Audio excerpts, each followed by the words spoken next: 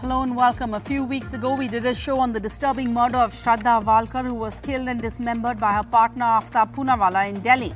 And now we're back with another gruesome killing that has grabbed headlines. This time, the accused is named Sahil Gehlot, a 24-year-old who strangled his live-in girlfriend/wife, Nikki Yadav, cut up her body and then stuffed it inside a refrigerator inside a dhaba or an eatery that his family owned. Now, according to the Delhi police, Sahil and Nikki had married in 2020. Now, as gory details of this crime circulates on social media, it's brought the focus squarely back on gender-based violence in India, especially intimate partner violence. We have Parul Bhandari. She's a sociologist at the University of Cambridge. She's the author of Matchmaking in Middle Class India, Beyond Arranged and Love Marriage, and she has another book coming out on love and intimacy in India. We have Alok Lal, former DGP of Uttarakhand, the author of Murder in the By-Lanes. Dr. Sandeep Govil joining us in studio here, senior consultant psychiatry at Max Hospital, Abha Singh, advocate and social activist, and Shiba Aslam Fehmi, who is an author, a journalist, a research scholar, an Islamic feminist scholar also. Parul Bhandari, I want to talk to you, ask you first, you're writing a book, and I'm assuming you're researching this book on love and intimacy in India. In that context, the past few weeks, you've had the Nikki Yadav murder case. You've had this Mumbai Megha murder case where she's murdered by her partner, again, body stuffed under the bed, something like that. Shraddha Walkar's case, body parts kept in a fridge, disposed of in a jungle. How has all of this framed your narrative when you talk about intimacy in your forthcoming book? Right. Thank you, Sarah. So one of the main things that I've been working on for a while now, for almost a decade, is that a lot of relationships that occur before marriage are something that slips through everybody's eyes in terms of accountability. Yeah. So people think that, these are college sweethearts or teenage love stories, and therefore we don't have to look into them. Whereas actually they're turning out to be very much, they could go either way. Either they could be sort of these short-lived romances, or they could be as intense and as toxic as bad marriages. We as a society have only begun to recognize the toxicity of marriages quite late. Yes. And now there is this other experience. Now, the first thing that as somebody who researches intimacy and all these other kinds of romances is that as a society, we need to recognize that these are established experiences of young Indians, men and women. Once we do that, once we recognize them as such, we will be able to quote unquote regulate. I don't mean through law, but also just make them more accountable. Yes. One of the things that ties these things together is that there has been no accountability on part of the people involved, as well as people associated with the people that have been involved. Yes. We just sort of, push these things under the carpet and don't think of them as legitimate relationships. Only marriage is a legitimate relationship. Anything that happens before that is well, the Supreme Court is now starting to recognize, and they've said they recognize live-in relationships, but is Indian society ready for that? I think that's also what you're saying. As young Indians, many seem to be moving into a quote-unquote modern world, but somehow we still seem to have the same age-old mentality. Dr. Govil, I want to ask you to come in on the fact that, there seems to be a thread that runs through these three murders at least. The fact that you have men who have murdered their intimate partners and within hours or days seem to be with other women. Because you had one man who got engaged hours later. You have another man who, Aftab, was seeing other women who he met online. I think he even brought a young woman home to his apartment while he still hadn't disposed of all of, the body parts. But as Parul Bhandari says, there doesn't seem to be a legitimacy to this relationship, that he is, or these guys at least, seem to be able to just move on within hours. Basically, this shows the high tendency of narcissism and the lack of the remorse and lack of empathy in the relationship. So they just been into a narcissistic self-love, which made them to use the person till they want it. After that, whether this person is required, not required, the empathy, the social boundaries, whether it's a legitimate or illegitimate relationship, that's hardly matter. Yeah. But the lack of concern for the girl and the family and the love and care they must have shared for so many years, that shows that how unemotional they are. But the their intelligence, their narcissism, their soft skills made them to be working and developing new relationship and following the societal routines like getting married to the family's choice girl, or doing whatever I am wanting. I want to see another girl, I am seeing that. So that shows that the society is turning towards self-driven model. It's me and lack of connection with the partner. What about, everyone talks about the role of the media, the role of movies. I think Aftab was said to have watched Dexter. I think that's what he told the authorities who were investigating this case, and he claims to have drawn some inspiration from Dexter. But I mean, I've watched Dexter. Many other people have watched Dexter. We're not carrying out gruesome crimes against our intimate partners or our domestic, partners. The media has a special role because, see, after Drishyam 1, if there was the same story, somebody tried to do that. But they forget that the police in the movie is different, and real police and real intelligence and vigilance is different. So same crime he did, and even these people think that probably this gentleman made this mistake and we will be out by these laws. So they are intelligent enough to read law, and Mr. Aftab was also asking that he will read book of law and try to defend himself. So that shows that they have a tendency that they will learn and try to find out some flaws by which they can escape. But this is not a movie. Yeah, that's what one must appreciate. It's not a movie. But Shriva Aslam Fehmi, there is a danger over the media coverage that we saw of the Aftab case, for example, right? The fact that everybody wanted to highlight the fact that he's Muslim. By that, we are doing a huge disservice to the nationwide problem of violence against women, that women across the board, no matter what your religion is, what your caste is, what your class is, are facing.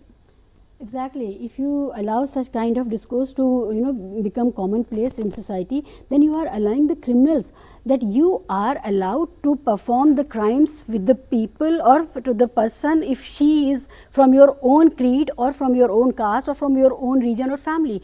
So this is a kind of protection we are providing to the criminals who think that otherwise also they have an extreme sense of privilege and entitlement that they can get away with these kind of crimes.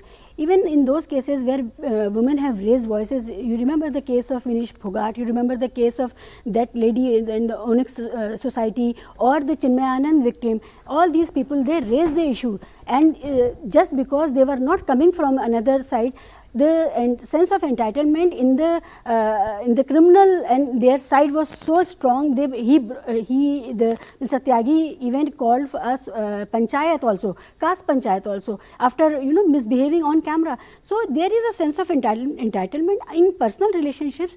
I have to say that the toxicity, the alienation, and the duality, the hypocrisy of being goody with the parents also, performing all the traditional roles, as well as having enjoying the fruits of modernity in the privacy of their urban solitude. So this is something that India is going through a big transition, where one foot is in 18th century, another one is in 23rd century. Yes. So the post-modernity and feudalism goes hands in hand. Yes. And that is one of the reasons that I see. Parul Bhandari, Parul Bhandari, come in over here. I think Shriva Aslam Fehmi has touched upon a really fascinating point, right? She talks about the hypocrisy. Now, if you look at Aftab, he appears to be a modern, woke man in a live-in relationship with his girlfriend in Delhi. And if you look him up online, I mean, I would have probably swiped right. He's a food blogger, he's an animal lover, he's an environmentalist, even an LGBTQ ally on social media. Now, but in this sense, I'm asking if it's the women who are actually more empowered, because women do have to take on more to be in a live-in relationship, for example. And again, this is just anecdotal. I'm wondering if the fact that the women are more empowered and demanding of these men, whether it was marriage in the Shraddha Walkar's case, whether in this case, Nikki's case, it was that, he has to stand up to his parents and he cannot marry somebody else, that led them to being murdered in the end. Absolutely, Sarah. No, I think this is a fantastic segue into actually understanding what is the crisis of masculinity now in contemporary India. Yeah. Which is, as said before, that there is this confusion, right? There's one hand, there's this idea of modernity, but then there are certain other anchors which are keeping many men and women, and in this case, of course, men more, tied back to certain other aspects of being Indian. Now, here, what is interesting, I think, and you've actually said it, what I figured out even in my research, is that men are finding it a little confusing. They're confused about their own role in this new state where they support women, so they say the right thing. So they support women for higher education, for getting good jobs, for having a profession, also for leisure, going out partying, drinking, etc. So they want to be seen as good boyfriends, good friends, good brothers in that sense, modern brothers, boyfriends, etc. At the same time, they feel confused. Some others feel probably resentment at this sort of pace at which women are taking control of their lives and aspiring. In both these cases, the men were unemployed, I think, or having career problems. Absolutely. And then therefore there's also disaffection from what the society is turning into. And all of this can lead to, in certain cases, these gruesome murders. And here I would slightly differ from Dr. Govil. It isn't just about one man and his narcissism. This is something more. This is a societal thing. And we as a society have belied women's confidence in a way, because we have told them, sure, go ahead, get good education, go for a job. At the same time, the men that you want to be intimate with, you want to choose as partners, you want to choose as husbands, actually are not at the same place. And so we have let down these women. Absolutely. So it isn't just about the men. And over here, therefore, is this new kind of crisis of masculinity. Look, the previous patriarchy was different. It was easy to call out because men would not allow women to go out or work or study. Now, it's much more tougher to call it out, as you rightly said, because they're saying the right things. But they're the patriarchy exists, causes. and it just changes its form, where there's still control over women. Abha Singh, many of us look on these stories as cautionary tales, right? We use this to warn young women not to fall in love when it's not your parents' choice, not to have live-in relationships. If you had listened to your parents, this wouldn't have happened. And the problem is that these details, it heightens anxieties around love that is not sanctioned by the family, that's not sanctioned by society. And in the end, we're doing a huge disservice to women who are left utterly alone if your partner doesn't turn out to be what he promised or what you thought he was, when the safety net of acceptance is made impossible, when you can't turn back to your family.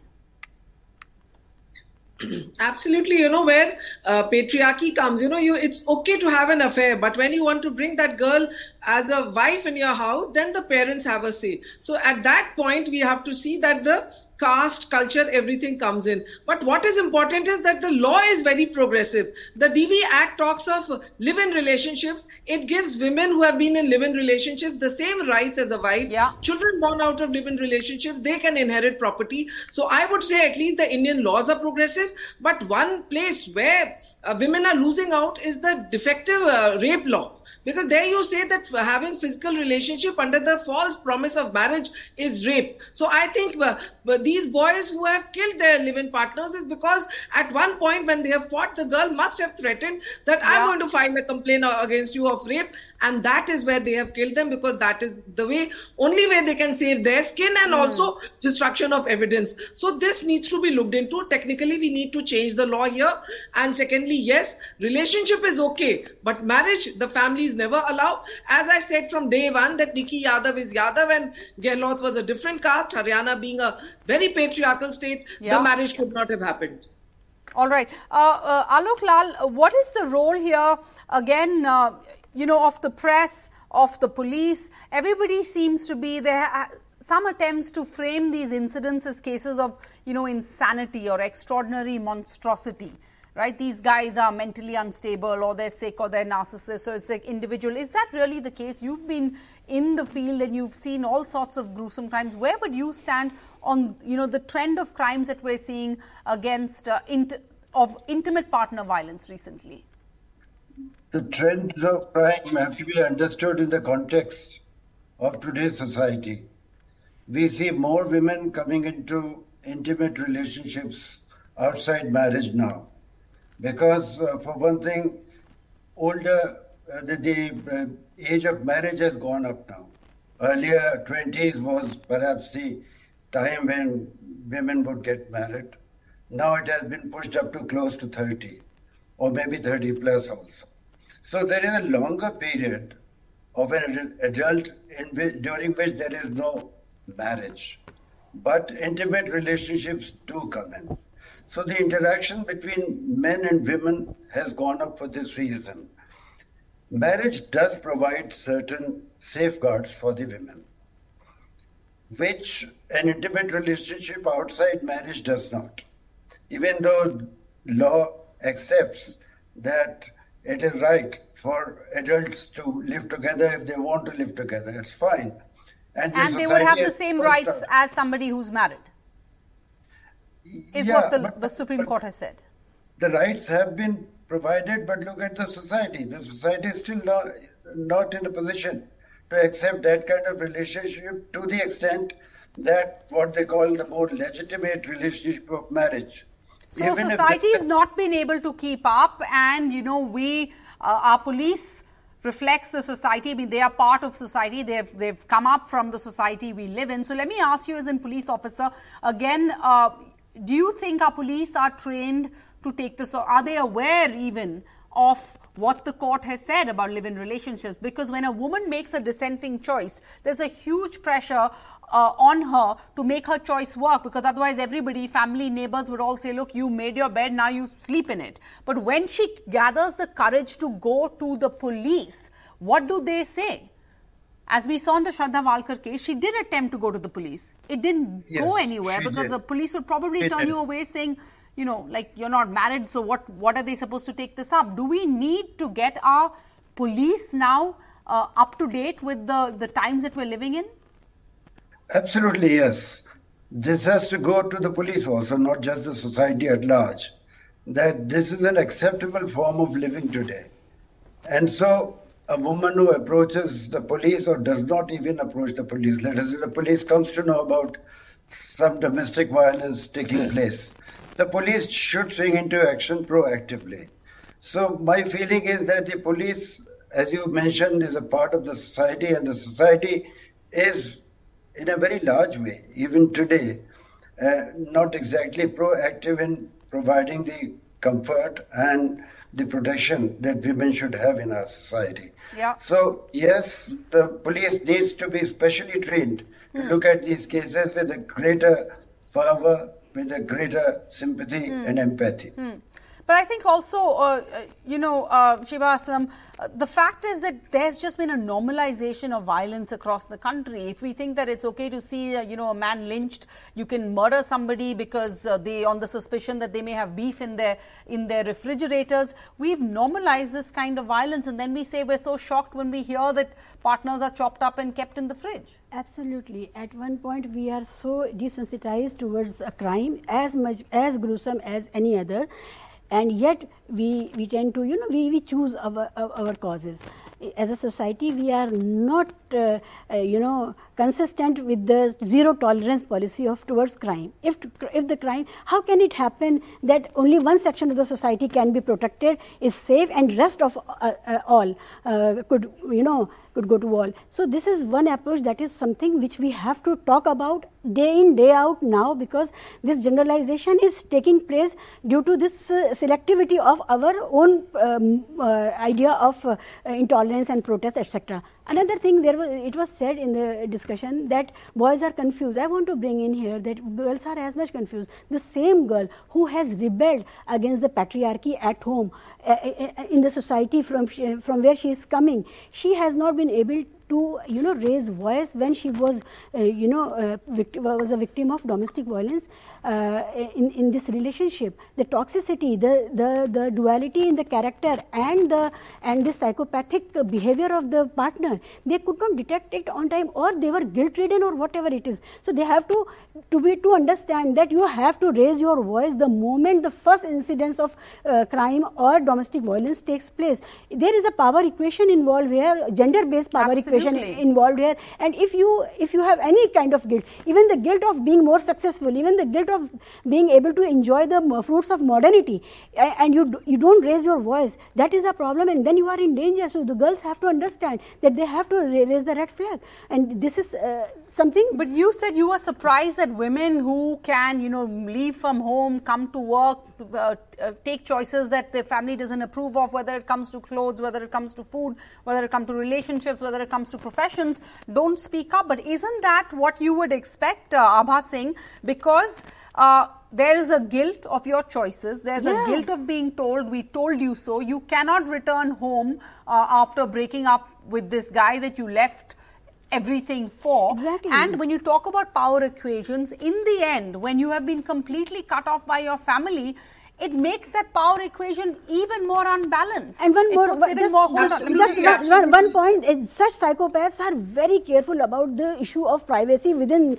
the four walls, and they don't allow such women to go out to meet the girlfriends, to meet the society, the relatives, etc. In one of the cases, if you remember, the objection was exactly this, that she went out to meet her friends. No, but so here I would say no. A woman who is so bold enough to get into a relationship, not following the societal norms, why do they surrender? That is a question. Why do they become meek? Exactly. At one stage, you defy your parents, you defy your friends, you go and live, and then you fall in the same rut. You want to get married to that guy. Why? My question is that when you are ready to take a strong stand, then take a stand till the end. Yes. And another thing, what you were asking about the police, let me tell you, I handle family law, and so many times we want to get cases of 498A, dowry registered. The police says, no, ye miyan biwi ka मामला है, बाद में सुलझ जाएगा, don't get into an FIR. So the police themselves at times tell them, don't register an FIR, solve it out of court. And it happens that it doesn't solve and it leads to death and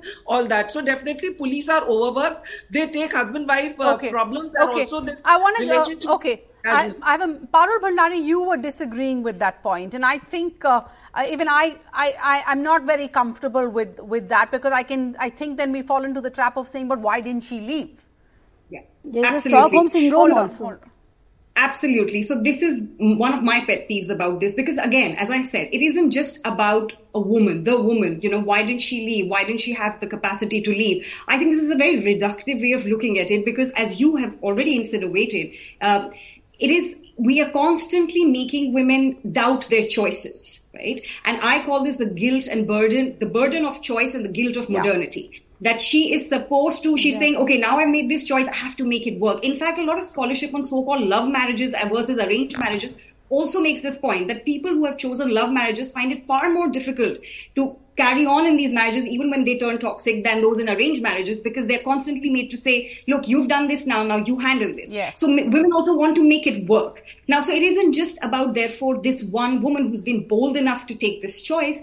And this ties back to Mr. Lal's point, that the fact is that people are pushing their age at marriage. So everybody will be experiencing different kinds of romantic encounters. So this is not a thing that only bold women do, right?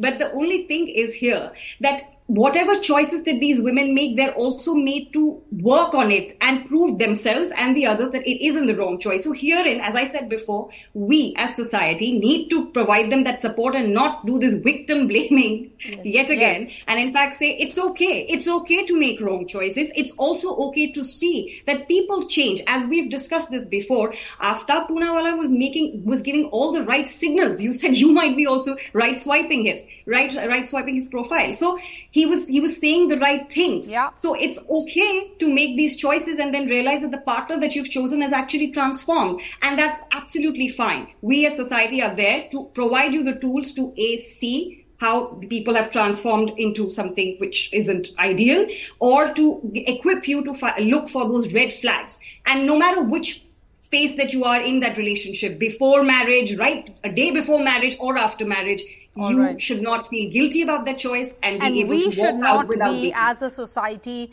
we should not be pressurizing them or adding to the pressure of making their choices work. If, as you find out down the road, as you're saying, maybe your partner's change, he's not what he had claimed to be. But thank you all. This is an important discussion. We're going to continue to focus on the story and stories of violence against women. Thank you for your time. Thank you for joining us. Thank you for being part of this conversation.